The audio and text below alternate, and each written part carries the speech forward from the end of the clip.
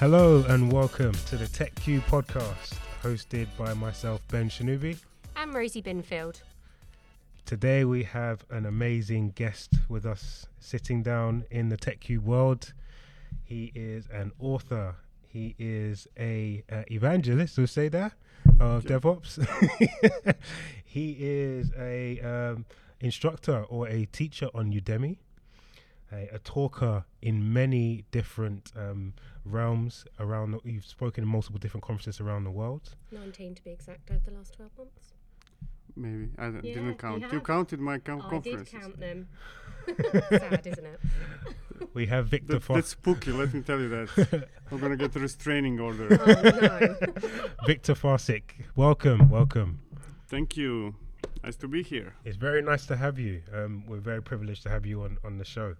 So Victor, first of all, I wanted to start sort of like with your background and where you've come to today as it says on your LinkedIn and also in introductions on CloudBees, it says you're a software delivery strategist and developer advocate at CloudBees. Yes. So sort of like, how did you come to that overall like title? How did you arrive at that? Because nobody really knows what I do. And there is no really any team that does what I do. Mm-hmm. So I think that somebody invented a random title that doesn't exist. So that I'm covered. Right. I don't think it's just random words because it's random stuff I do. So what is it? What's this random collection of things that you do actually do? It mostly depends on what I'm interested in any given moment. So I normally like to play with tech. I pick a new subject at least once a year, maybe twice a year, and then explore that subject in depth. And that exploration ends up being maybe a book, maybe a course, maybe talks. I work with a lot of companies, and then I advise them based on what I knew from before, and maybe that specific area that I'm exploring and stuff like that. So it's like like a kid that needs a different brand of candy every once in a while. How often do you go through this cycle of being able to look at or taste a new bit of candy that you haven't tasted before? Twice a year at least. So very often. yeah, exactly. So I never know what I'll be doing next. What are you currently discovering? Chaos engineering. Oh. Do you want to explain a bit about that? It's extremely satisfying. So kind of it's very satisfying when you get really you get mad and you destroy stuff. That's very satisfying, but there are consequences to that. Of course. Now with chaos engineering is the same thing but without consequences, because the goal is to destroy stuff to see what is destroyable. Basically, what happens if I destroy a data center? Oh, right. Nothing should happen. If something happens, that's a clear sign that we need to redesign something, right? What happens when if I I don't know, remove a plug on something, or if I stop networking and stuff like that? So it's like destroying things, but for a good cause. That's like me pressing the red button when it tells me not to, almost. Exactly. Exactly. It's just that there are a lot of buttons. What's the latest thing that you actually destroyed? My own cluster at least a couple of times a day. And what did you learn from that? That it is hard to make it indestructible. Oh, really? Hard, yes. Okay. So what would go on. But it kind of basically you go in levels, right? Kind of you start low and say, what happens if I destroy a pod? And then you discover, oh yeah, when I destroy a pod, that means that I should be creating a deployment instead of a pod. Excellent.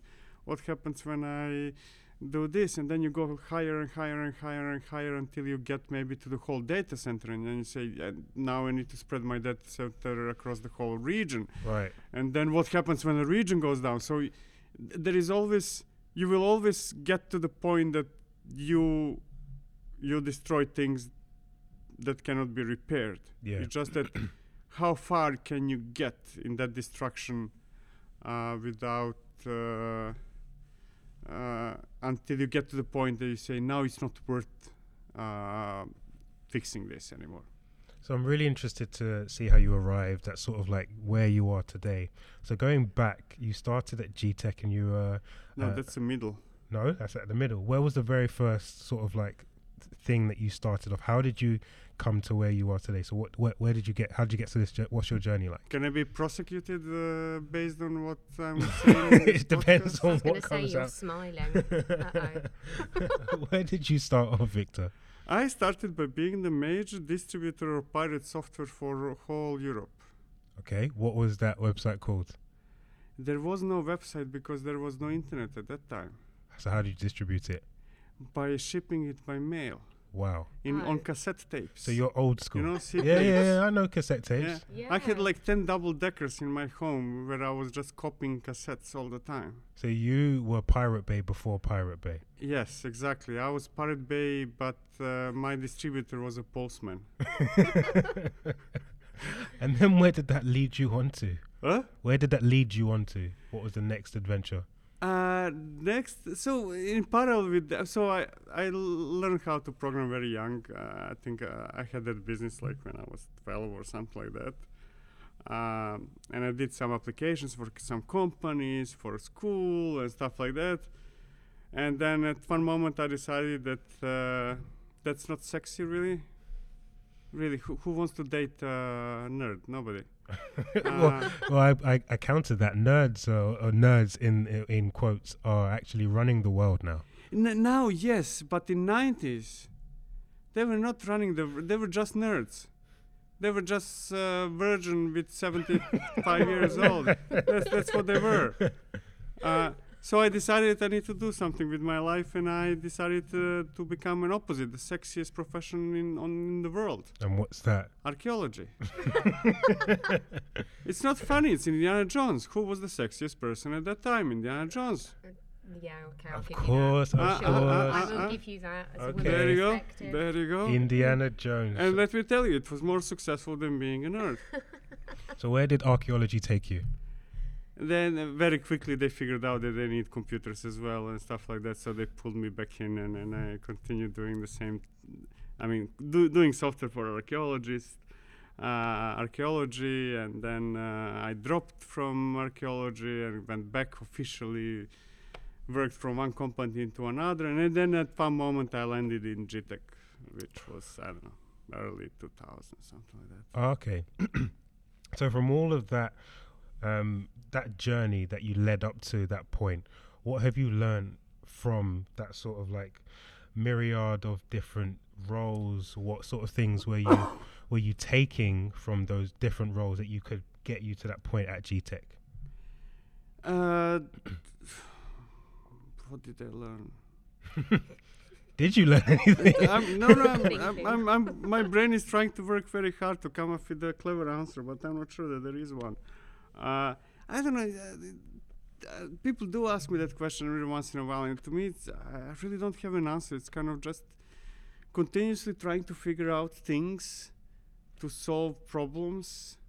I mean, I guess that the major thing would be that you spend most of your working hours trying to solve problems. Yeah. And that sounds kind of silly. Yes, we are all solving problems, but actually, vast majority of engineers are not solving problems. What are they doing? They're just writing getter-setters in Java. They're just kind of writing repetitive, same silly code that does not really do significantly anything important. So vast majority of engineers are not really solving problems. They're just, changing colors on a website, writing another getter-setters, connecting it with Spring or something like that. And I was somehow, that was to me always boring, so it was always trying to solve a problem. And I think that accelerated my learning probably more than is the case with some other people. So once you were a software developer, then did you move into architecture roles and being able to look at the overall architecture of an entire application suite? Yeah, I was notorious for changing roles at least once or twice a year or companies. Right. So yes, I was a software manager, project manager, technical lead, systems architect, software architect, many different things. Right. What I mentioned before, or I didn't, I don't know anymore. Anyway, I get bored very fast, so being in one role for a long time is kind of boring. Right. Why I was would gonna say anybody? that's the art of the curious mind, though, isn't it? Really. Yeah, I mean, there is a problem with that. So kind of at the same time, I never really, because of that, I was often rejecting good positions. You know, kind of like, oh, would you like to be director of this? It's gonna be boring.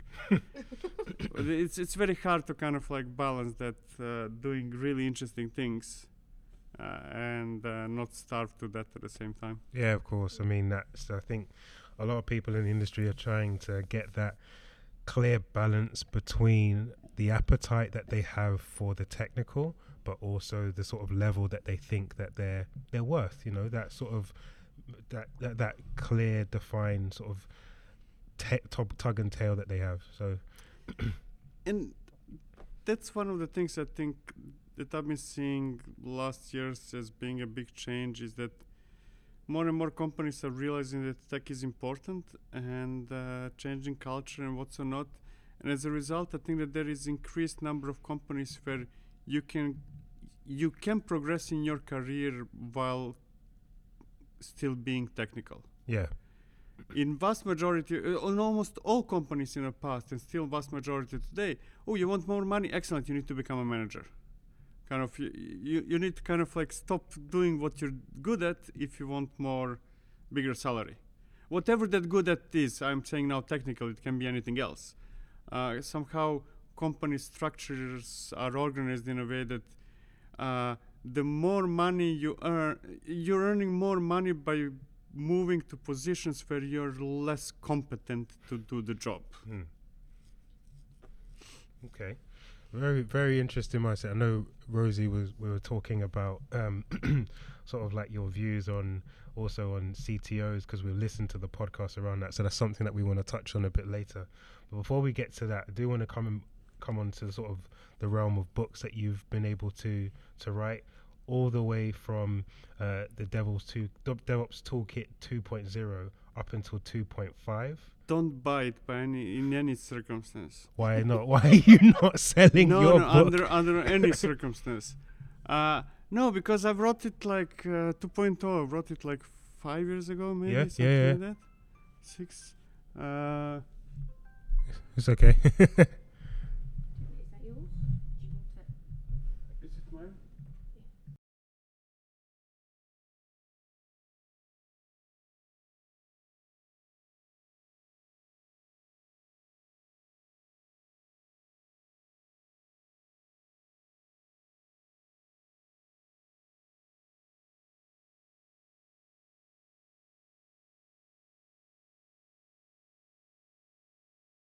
So the DevOps, you've got multiple different DevOps toolkits, and you're saying we shouldn't get them. Is it because they're out of date, or? Yeah, because I write very technical hands-on books about what I believe is the best in some area at that very moment. So whatever I was recommending 5 years ago, it must be is horrible today. Well, yeah, simply because so many things changed 5 years ago. Of course, technology moves at such a rapid rate that what you were doing last year, you can't even begin to implement sometimes in the next year, because there'll be something new and definitely, better out there to be able to use. But there are some foundations in the books that you have written, especially around the truth around DevOps in the DevOps Paradox and the podcast of the same name. Yes. So I feel when I was reading that book, a lot of the themes that were coming out with were interesting. The way you were asking people, so what do you think? What is the meaning of DevOps? Where do you think DevOps is going? And I want to flip that question around to yourself. So you've been in the industry for a very, very long time. You've seen how the evolution of technology and or people within the industry has changed. What is your opinion right now on DevOps, and where do you think it's going in the future? DevOps is almost completely misunderstood practice that is going nowhere. Okay. So the whole idea about and this is not about DevOps. I think this happens to all other practices, Agile, for example, or anything you want. So an idea is born, and that's, let's say, DevOps in this case, and Patrick Debois and then people who followed had a very simple idea, and that is that development and operations should work together in a single team in charge of an application to deliver it to production, right? Kind of, it's creating self-sufficient teams and understanding that second half of the life cycle of an application, meaning deployment, monitoring and stuff, is just as important as the first, and that should be a team that does it. Yep. But in practice, what we got is concepts like DevOps engineer, invented thing that means nothing in my head, DevOps department, DevOps team, all those things, and they are usually result of somebody using the term for marketing purposes. Now, marketing purposes are not necessarily bad. Sometimes they help us promote something even more, but very often they're just misusing the term, whichever term it is, and in this case, DevOps. Like, for example, if you take current software landscape, you will discover that almost all tools we speak about are DevOps tools. They are designed to be DevOps tools, right? Even though they existed like 15 years before DevOps even was invented as a word, right? Kind of, we just put a sticker. This is a DevOps tool, and then you put a sticker on the door of somebody's department. This is a DevOps department, and then somehow things magically change. They don't. I do believe it's a great idea. It's a great concept. It's kind of evolution of Agile, but it is misused like most other things. Do you almost think they're reinventing the wheel? Yeah, of course. same way? We had, this is especially interesting when you speak with old timers. The people who were doing some heavy tech in 80s and 90s, and they usually wonder kind of like why the heck are we talking about all those things these days in conferences as breakthroughs? Kind of, yeah, we worked as a team like in 80s.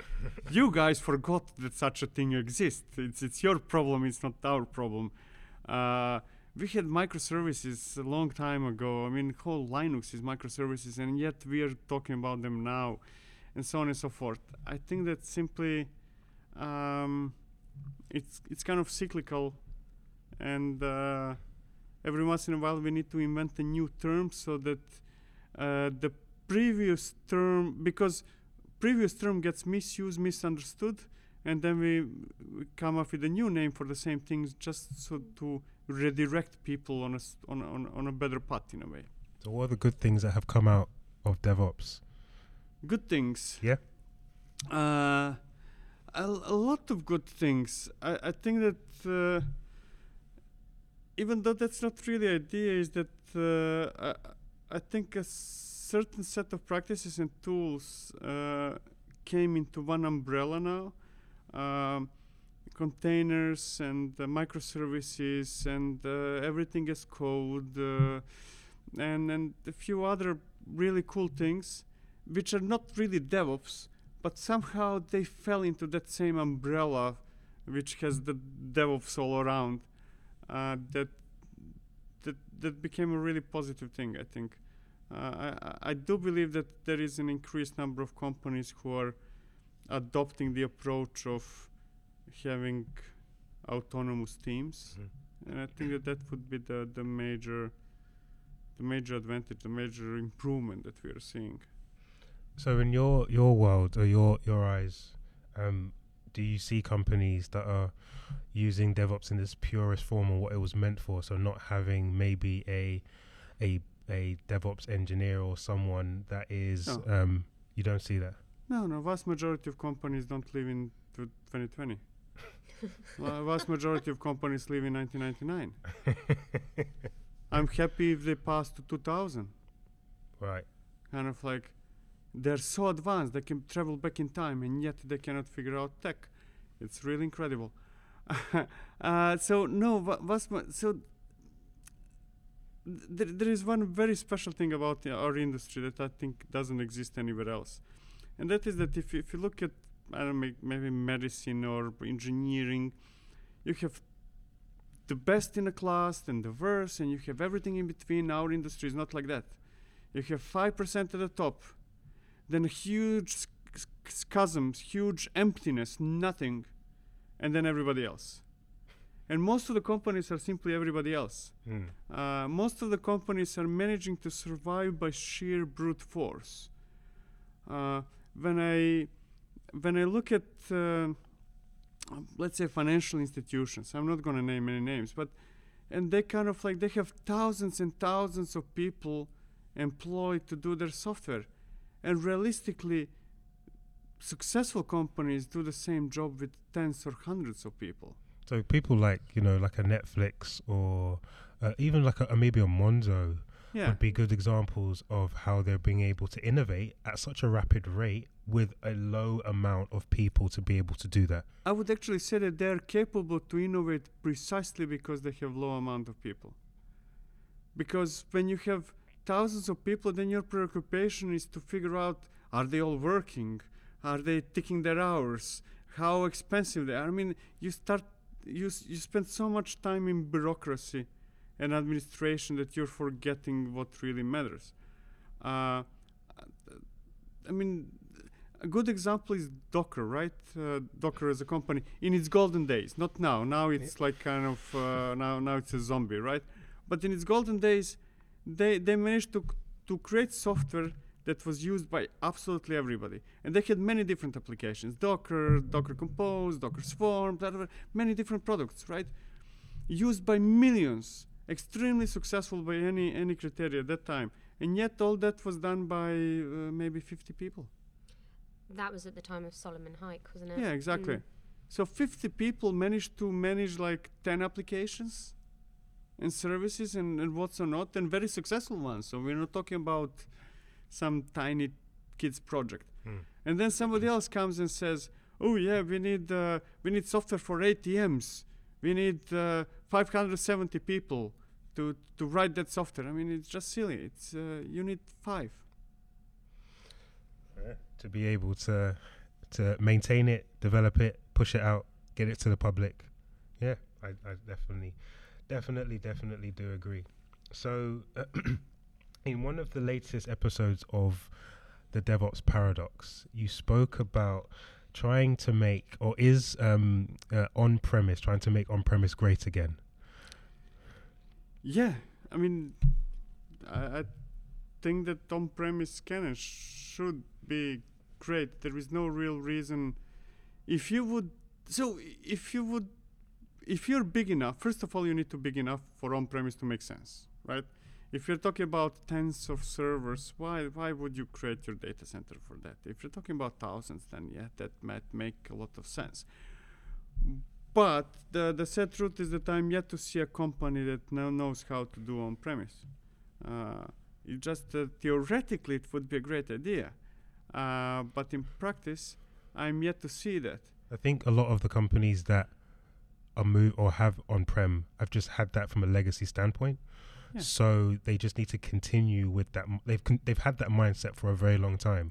So being able to go into the cloud, even though it's readily available, is a scary thing for them to be able to do. Of course, there's also stuff around legal stuff like GDPR is happening in Europe that has to. Sometimes you have to have those policies where you have to have stuff on site. But I think that may be a mindset. But I believe that those companies will not have on-prem, useful on-prem, until they spend a couple of years in cloud.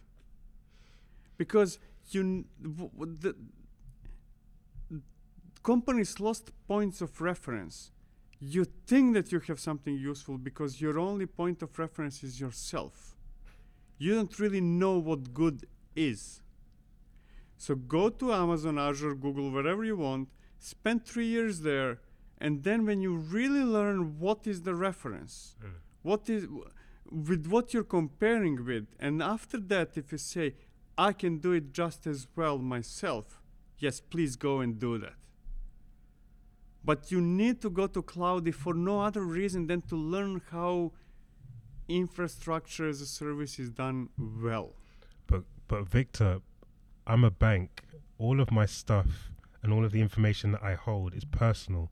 There are legislations and laws that say I need to have my data internally to my company. I cannot actually pass it through to the cloud. What would you say to someone like that?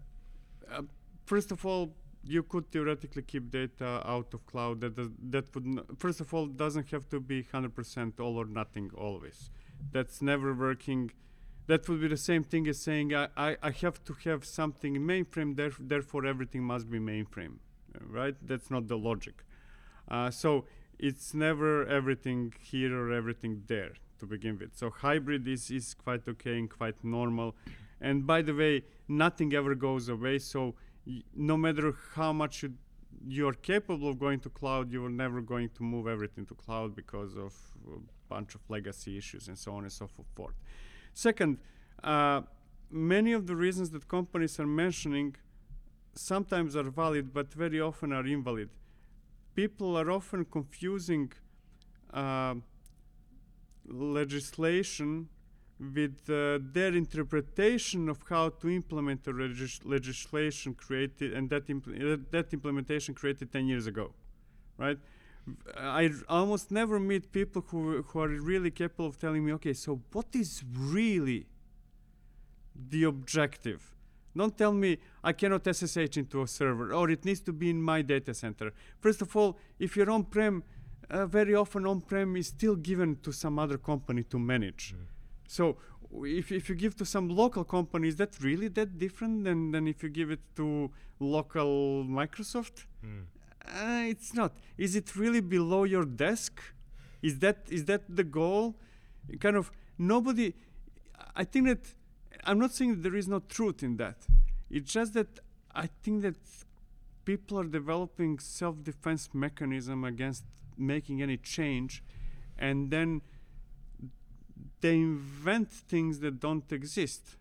And not even consciously, kind of like that's how brain works, right? Kind of like it's a defense mechanism. Yeah, resistance. Resistance, exactly. I mean, one financial institution, which I cannot name, but I love the approach. A couple of years ago, they said, okay, we're gonna go cloud. We can stay on-prem. Every team can choose by themselves, except that we are gonna switch and say, cloud default, you need to demonstrate why you cannot go there. If it's legislation for real, and if you really have, you're not inventing, yeah, you can stay. But it needs to be a real reason. And are they successful in doing this, implementing this? Yes, they're relatively successful, yes. That is a really interesting way in which to look at it by making cloud the default. Yeah, so kind of, and that's the thing. Most companies somehow the culture is in a way that you need to demonstrate why innovation is a good thing. Why, and they switched it around. Kind of, you need to demonstrate why you're still status quo. Kind of, you need to have numbers to say I cannot change because of this and that, instead of I want to change because of this and that. So it's kind of innovation by default instead of status quo by default. That's the difference, I think. One thing that's always strikes me is a lot of technologies and vendor technologies that we have now are almost making, and this is just my personal opinion, making the next generation of developers and IT professionals a tad bit lazy, because now you don't need to know how that service works, how it integrates into many different other services. It's all taken out of your hands. So whereby before you had maybe an architect that would manage, or someone that would manage your infrastructure, you don't need to have that now. It's all outsourced to the local cloud provider. What are your thoughts around that? Do we need to be able to have those specialists within the industry that know the ins and outs of networking, that knows the ins and outs of, how do you SSH through a terminal? How am I going to basic stuff, create folders and all of that sort of stuff? What's your thoughts on that? So we do need those experts simply because every once in a while things go south, and then somebody needs to really understand what's going on. So it cannot be that such a person doesn't exist. But for vast majority of people, they should be concentrated on what brings value to the company, right? Me creating a VM brings zero value. Me setting up a Kubernetes cluster has no value. Networking has no value. None of those things create value, right? Me creating a killer feature that will be adopted by my users and increase my market share, that's a value. Now, that what I'm saying sounds disrespectful. I'm not saying that we should not have servers. We should, of course. That's a necessary thing. But it's not really my core business. My core business is not to run infrastructure. Almost nobody's business is that. If I can give that to professionals and expect that to work and work well, then yes, why not? That would just allow me to focus on what differentiates me from my competition. Now, the people you were mentioning, they're absolutely necessary, but they will mostly be working for those providers, not for me. But what about, that's going to be the top tier of people that will be working for, what happens to the rest of them? They will upskill on something else. Change skill to something else. That happens all the time. That would be the same thing as we say, oh, what happens with DB2 experts? What happens with Oracle experts? I mean, those technologies are going away, right? And I assume that those people are changing what they do, evolving. Now, the real issue that we are having is that there are many people that have 20 years of repeated experience. You know, you're big expert on something, and every year you've been doing that something over and over again. And then when that something goes away, you're in deep trouble because you're basically junior level on whatever else comes after that. And those are the types of people that usually are fighting for status quo, and you know, you're a subject matter expert in a company, you hope that you're going to retire in that company. If that company goes down, then you're going to be jobless and all those things. Generally speaking, there are two types of people in our industry. Ones who just are evolving with the industry, and the others that are becoming expert in something specific and hoping that that specific will last forever. Yeah, no, I definitely agree. I know Rosie's got some questions around leadership, but before we move on to that, I want to stick on sort of like the technology part. So you're an advocate, so you've been working at CloudBees for some time. Mm-hmm. You've always said that you change stuff, a habitual changer of items. What's kept you at CloudBees for this amount of time? CloudBees have, for most of the time, CloudBees have no idea what I'm working on. But they still give you a platform and be able to give you the opportunity to be able to do that. No, I am actually very grateful. Sounds like a really good gig.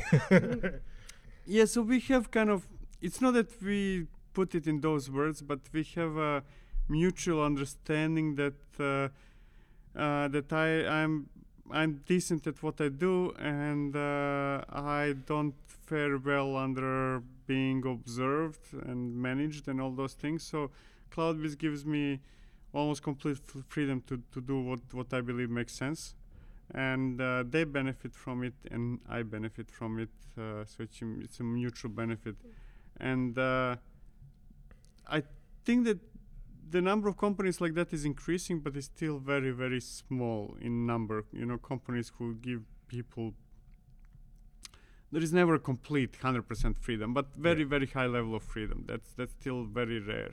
And for someone like yourself, it sounds like the autonomy that you're being given just increases your creativity.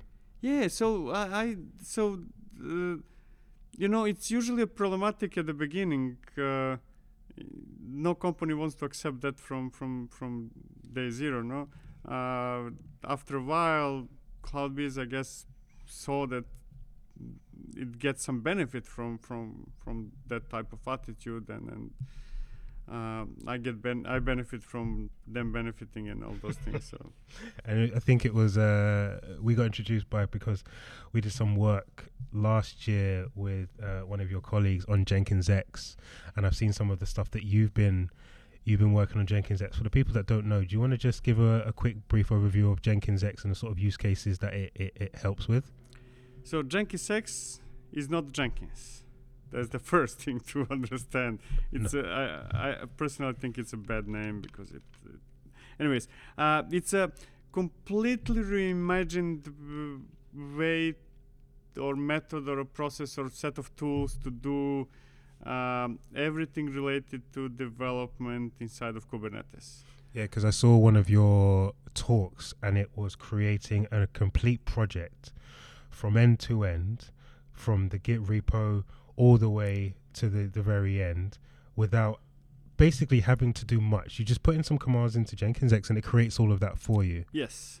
So it makes complicated things simple. Now, the real issue is that today we have Kubernetes. Kubernetes is here to stay. There is no discussion about that anymore. And now Kubernetes is extremely complex. Figuring out how to do what you need to do in Kubernetes can easily take you half a year easily. So what we're trying to do is to make those choices for you. Like, how are you going to build container images? And then first people's reaction at first is always, I'm going to use Docker. And then I'm going to tell you that that's a horrible idea because it's extremely insecure, because you're doing things without Kubernetes knowing about it, blah, blah, blah, blah, blah. And then you say, okay, excellent. So we need to explore 17 other solutions if it's not going to be Docker, which one it's going to be, etc., etc., etc. Instead, we tell you, okay, immediately out of the box, you're going to build with Kaneko. If you want explanation, here's the explanation why. Otherwise, just don't worry about it. It's transparent for you. And then there are hundreds of choices like that need to be made one way or another, or not made, and then you suffer consequences. So we made a lot of different choices and put them all together into a meaningful process from the beginning to the end. And beginning is literally nothing, like what you mentioned before. I want to start working on a new application. I don't know what I need, but I know it's going to be Node.js. There you go. And just magic happens. Ultimately, we believe that a developer should be able to do everything that needs to be done without spending eternity learning about underlying technology. And the only tool that developers should have is Git. Basically, you push things to Git and then magic is happening in the background. That's the idea. I got something to pick on with you on that. So you did mention at one point, you said there should only be a single master branch. There should be no feature branches. And I want to ask why. No, feature branches are okay as long as they're very, very short-lived. Okay, how short-lived? Hours. And then merge back into the master branch. Yes. Why do you feel like that? Because what do you prefer? Half a year branches? I don't know. I'm not a developer, but if I'm taking it from your standpoint, you're saying a feature branch should only be alive for a matter of days, and then you merge it back into the master, because that's how long you should have that branch for. Because we're all working. Let's say 10 of us are working on a project, right? Yeah. Until I merge my stuff in master, you are not taking my stuff into account. Yeah, agree. I'm being I'm misaligned from you over extended period of time, and we are really, really working in separation. If I merge it every once in a while, like once a day or something like that, then actually you will always pick up my changes, and you will always have latest, and we will be working together on the same code. If I don't do that, we are not working on the same code. We're just having illusion, and then 3 months later, we're going to merge both of us to the master and see what happens. And then we're going to wonder why it takes 4 months to fix 3 months of accumulated problems, and so on and so forth. So it's about cooperation between people, but even more importantly, I think it's about a mental setup in your head. I'm supposed to have always my code in working condition. I should not be allowed to generate. Am I allowed to? Yeah, you can say it, yeah. Okay. To kind of generate for weeks, and then we're gonna figure out how to stabilize that. No. Everything I do should be potentially production ready and stable at every given moment. And the proof that that's the case is that I'm pushing it to master all the time. I'm making it production ready all the time. Otherwise, we have that notion that it is okay to make it not working for extended period of time because that happens to be easier for you. Yeah. I don't think it's a good idea. That's a very valid point. And I think that is something that a lot of developers may be shaking in their boots at hearing, but no, it's a valid point. But it's kind of, it's almost pointless that we are discussing what is a good thing or not good thing. If we do accept that there is a 5% of top companies that are so way ahead of us, all we have to do is to see what they're doing. Maybe not copy, pick a random one and copy only that one, but what is the common thing among those top 5? And we know what those things are. And yet, people like to discuss whether that's a good idea or no. Of course it's a good idea. That's why they are so much ahead of you. Maybe not exactly how Google works, but how do they work combined? What's the common thing? Yeah. And we know that merging often, delivering often, being fast and in small increments, we know that works better. Yeah, definitely. Oh, well, Rosie, I know you had some questions around leadership. Oh, and people. Yes. And people. And If we could get rid of them, it would be so much better. No, you are not saying that to a people person. No. You Okay. are. Okay. You are. Why would you want to get I'll rid of keep them? a few for you. No, honestly, expand on that. Why would you say if we could get rid of them? No, I was half joking. Yeah, I think that we need to get rid of people being involved from all repetitive, boring, done all the time in the same way type of tasks. Okay. I think that our jobs should be only focused on creative parts of the process and nothing else. And I think that planning is creative. I think that coding is creative. I think that inventing new things is creative. Deploying is not creative. Testing is not creative. Writing tests, yes. Testing is not creative, and all those. So I want to remove people from all those repetitive things and put them to do something creative. And more transformational. Yes. Moving forward, leading the way. So would you say that there are organisations, or would you say it's the smaller organisations that are those where they're being more adoptive and creative? Yes. I in mean, those? all in human history, changes are always done by minority. That's They That's- are, and then they get bigger and they Huh? grow. They get bigger and they grow. yeah. And then some other minority comes up with new things that they want to change. Yes, this is true. FinTech is a great example of that. I will give you that. Thank you. Exactly. So, yeah, I wanted to touch base a little bit on your episode on CTOs, and you spoke on how there could be one specific CTO on a smaller business, but for them to actually transition to more of an enterprise level and move forward. I think Solomon was actually a good example that you gave at one point where he removed himself and maybe should have removed himself a lot earlier at that point, perhaps. Yeah, he never really removed himself. He got They pushed removed a him. little bit. But it's not nice to say we removed him, so he agreed to say I'm removing myself. Yeah, from that business, yeah, of course.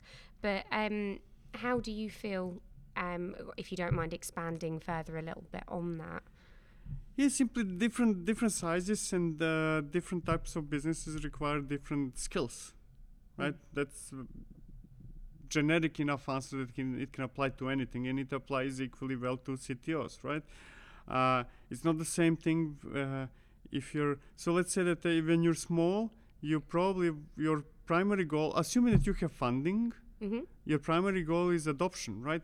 So you want to convince millions of developers individually that playing with this thing makes sense. And then if that same person who is capable of convincing a person to play with something, that is not necessarily the same person that can convince a company to adopt that something. Because the criteria used to play around and the criteria used to invest millions into software is completely different. So your software is going to be built and designed differently. Your approach to managing your workforce is going to be different, and so on and so forth. So almost every company I know of that was successful in that growth had to change the CTO, and those that didn't usually end up with in a bad situation. And Docker is a good example. Yeah. Solomon was amazing convincing me as a person to use Docker, and failed to convince more than 2.5 companies to use Docker as a product. Yeah, because he went through effectively the bell curve period, didn't he, during that? Yeah. And that's the best, I suppose it's the best part for the innovation, the influence for your people. What would you say moving forward for people that are like-minded or becoming CTOs, where they could maybe, well, I know we spoke earlier and you said 90% will fail, 10% will succeed. Yeah. But do you think there are certain ways that maybe we could adapt and look at ourselves as individuals or even as companies, as C-suites, and say, actually, if we change up here, if we do this, we could become better leaders, we could expand and grow our companies in the right way?